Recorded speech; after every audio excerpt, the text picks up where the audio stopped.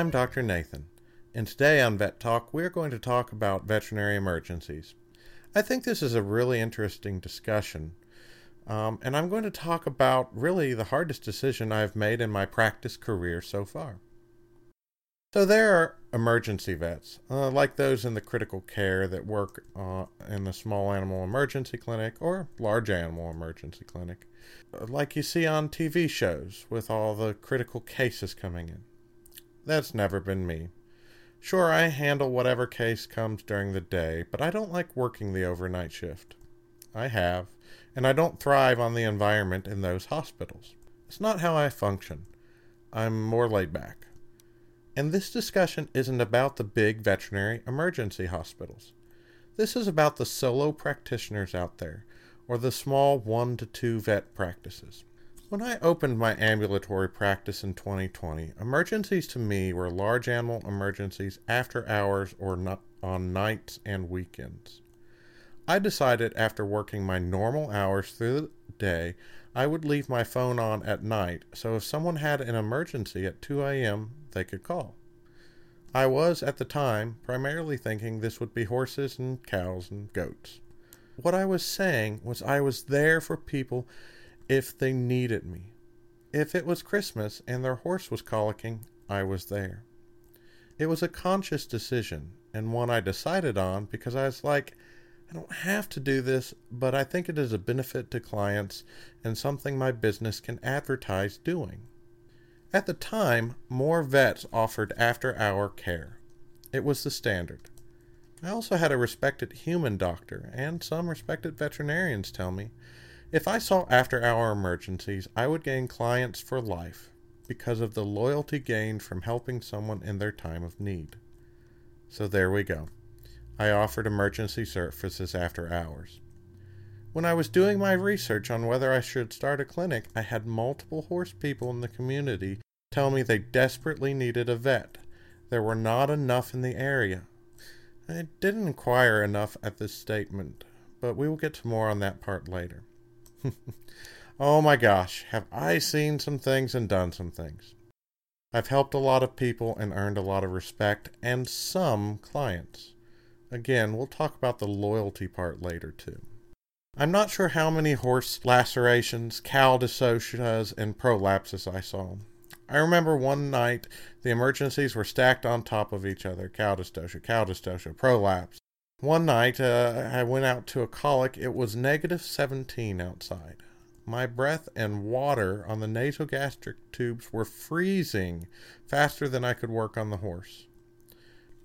Another time, I think it was only -9. I remember stripping down to just my jeans. And once down to my jeans, I waded into a pile of manure and blood 6 or 8 inches deep to birth the calf. Oh yeah, the cow was down, so I had to basically swim to the calf through the manure and the blood. Let's see, the horse with multiple holes in its skull was a cool one. Oh yes, perhaps my favorite. I did colic surgery in a barn with no electricity. That horse lived, so I'm sort of proud of that one. But yeah, I've seen some doozies over the years and feel very good about the hard work I've put in. I was able to gain a lot of experience and become confident in my skills as a veterinarian.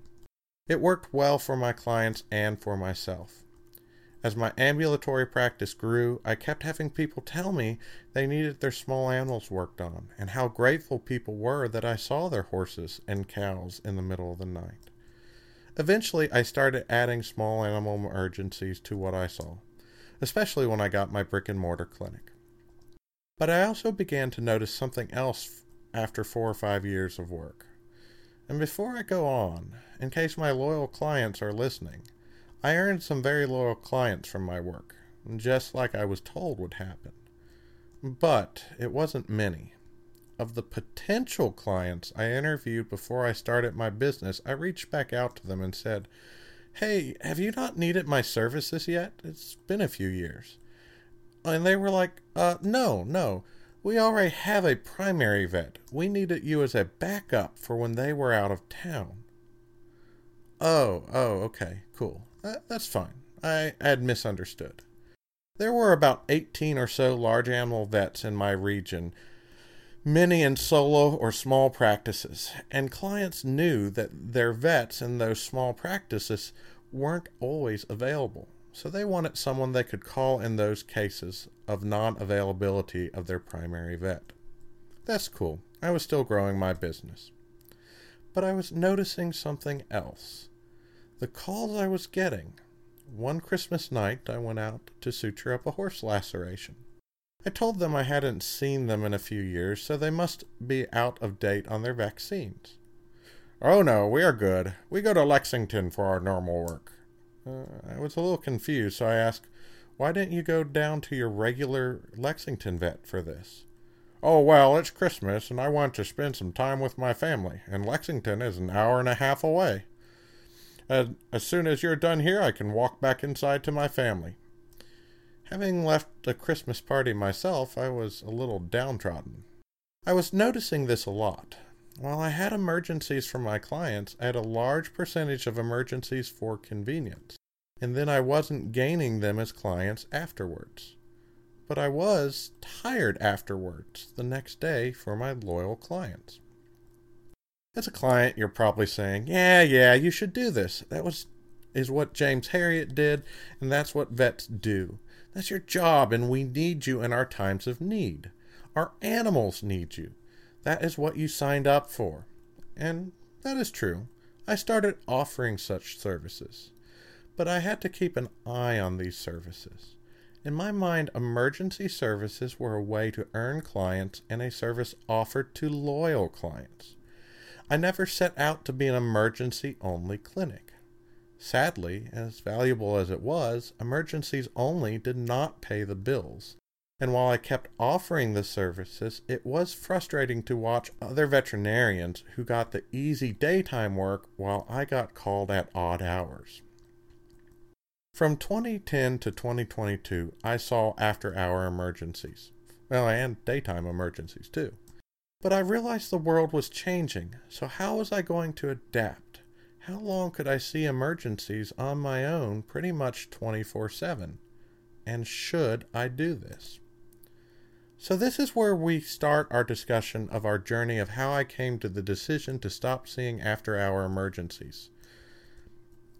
Or stop having a phone on all night for people to get a hold of me.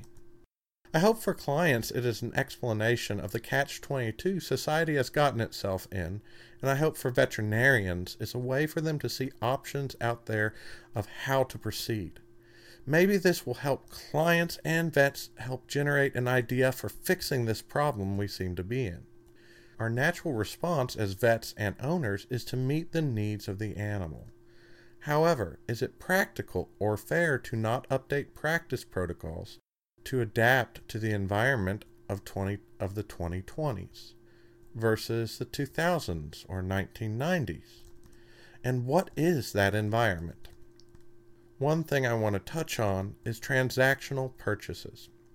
At Walmart, you go in and buy a product and leave. It's done. This is completely normal. And that is how many people view veterinary medicine. This is where that human doctor and vets that told me I would gain loyalty from clients and grow my client base was completely wrong. I think 30 or 40 years ago they were correct. You saw emergencies, those clients stuck with you. But in today's society, that has changed. As a veterinarian, I don't feel I have loyalty. The majority are not staying with me because I helped them in their emergency. Especially in the last few years, I have noticed a lot of people tell me, "Thanks, Doc, you're the best. You helped me realize this Sunday that I can wait until tomorrow to bring the patient in. I'll tell my regular doc, who is enjoying his afternoon off, how great you are when I get to see him tomorrow." Wait, no, I meant come see me. Or, "Wow, you suture really great. I'll go follow up with my doctor who doesn't see emergencies for everything else you recommended." I'm like, no, I saw you to get you to come to me. I'm a solo practitioner.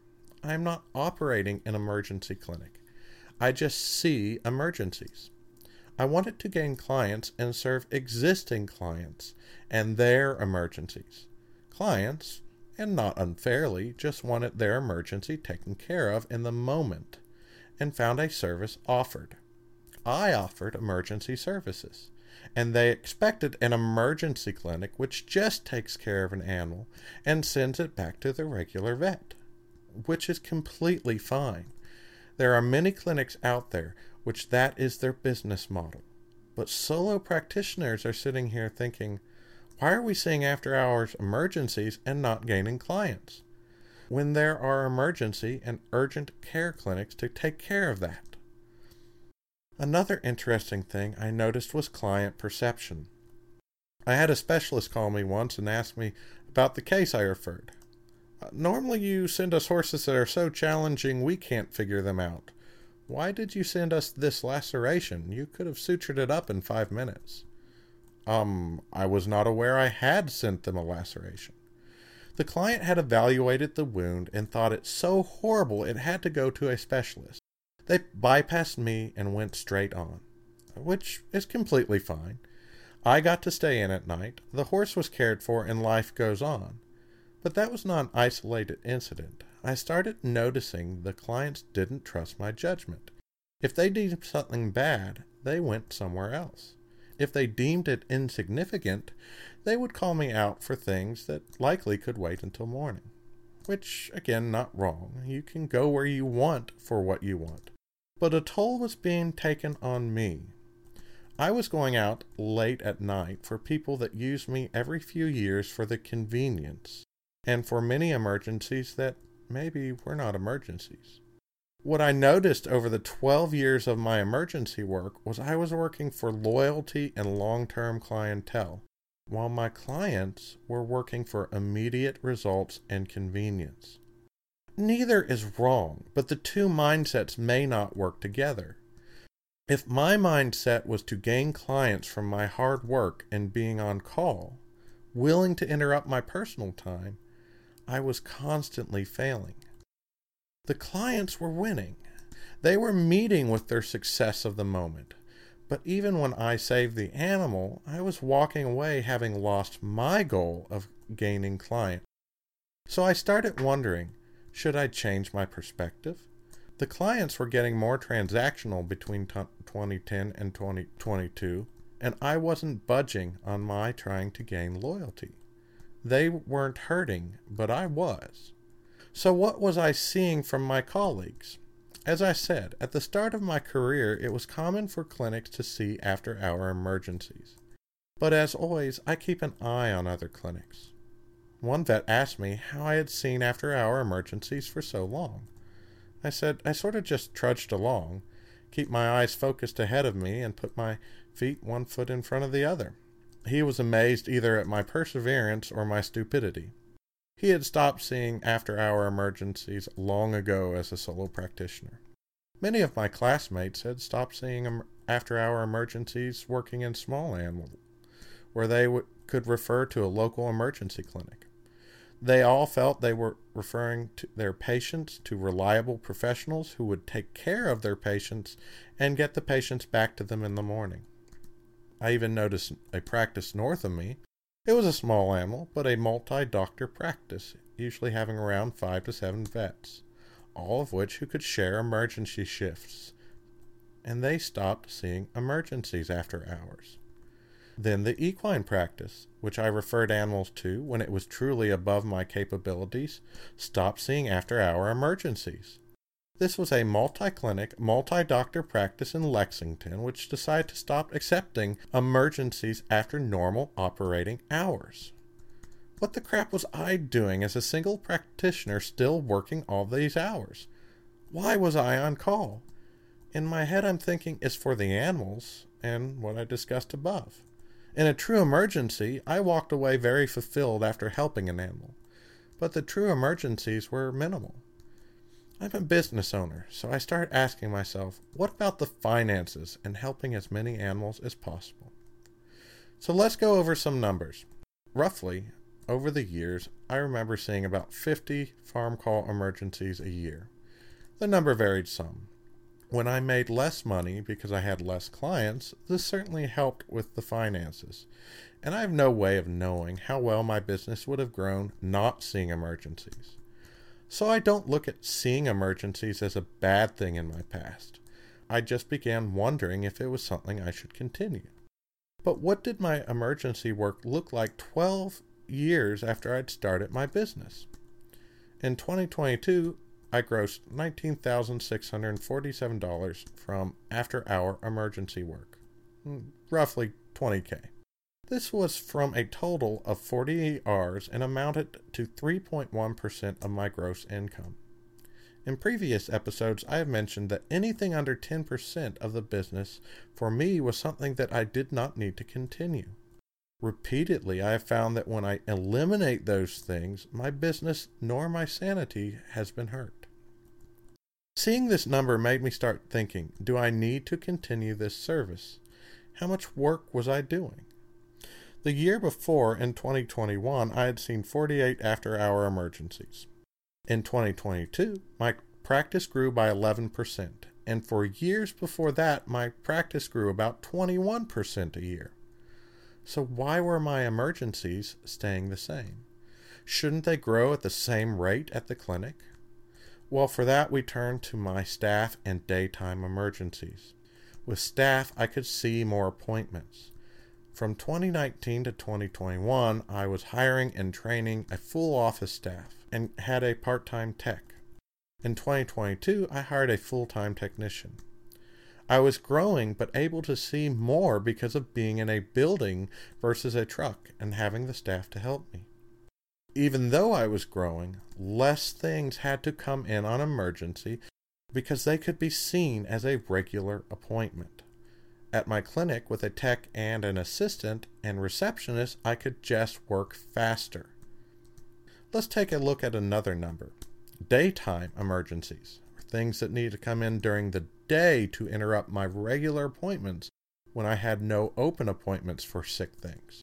Things that couldn't wait. That number in 2021 was 127 and 118 in 2022.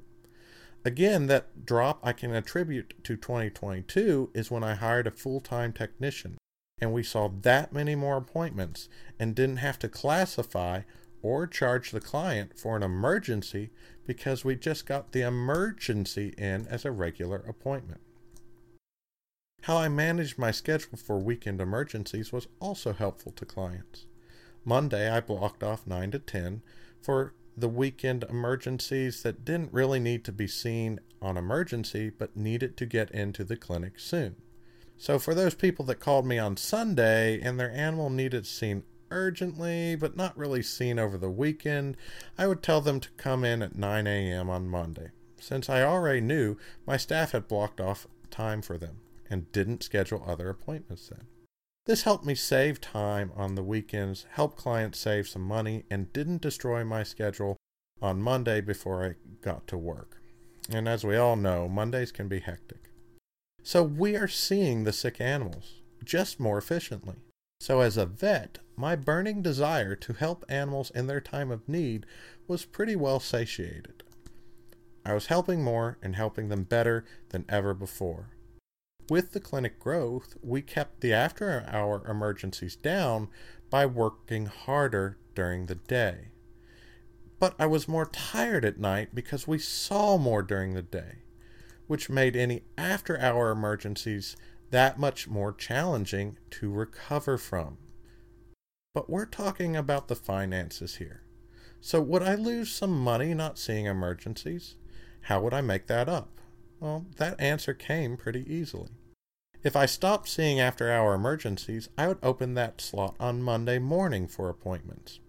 Calculating in the amount of money I would make at an appointment by scheduling in Mondays, I would theoretically make up 17 of the 19,000 I had made on emergencies.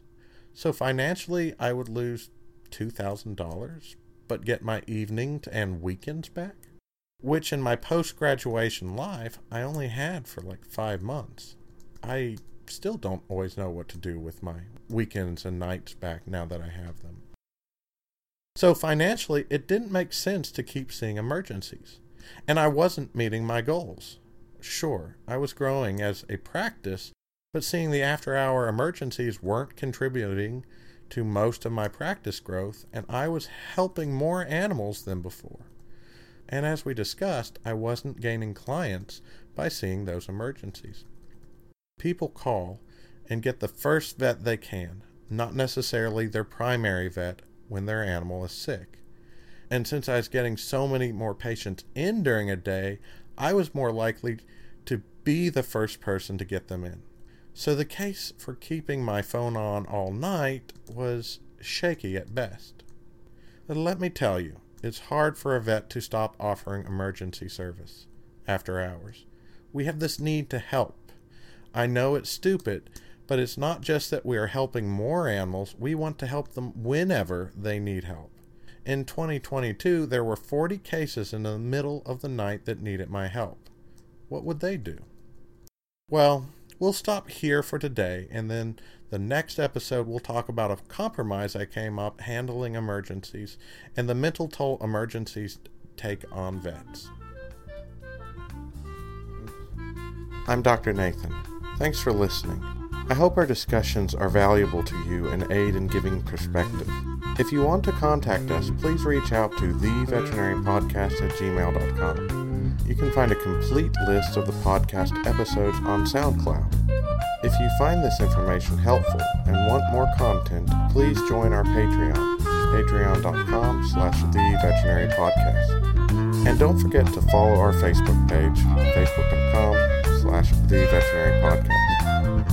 As always, thanks for listening, and I hope this information is helpful to you. If you do find it helpful, please like it, share it, so other people may find it helpful as well.